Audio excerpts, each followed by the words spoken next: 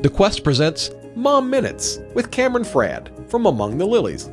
I was at Mass a while back, and my child was about 3 years old, and I was trying really hard to keep them in the pew and quiet. You know how it is, ladies, right? When you're wrestling with little kids. Well, he was about to lose it, and he's like, I know, and he starts getting restless, and he starts, of course, it's a moment of like consecration, and he starts yelling, I know it's Jesus! So my husband picks him up, Matt's running down the aisle, and my 3-year-old is yelling, it's really Jesus's body and blood! Out the door. I was mortified. I go to apologize to the priest after. I'm praying. I'm like, oh God. I'm like, I'm so sorry, Father. Please forgive me. And he's like, no, are you kidding? You're a little guy. I need to apologize to you. That was the Holy Spirit. I've been praying, Lord, how can I teach my parishioners to know that it's truly you present in the Eucharist? So you may think that you're dealing with just a crazy wild toddler, but it could be the Holy Spirit working in and through him.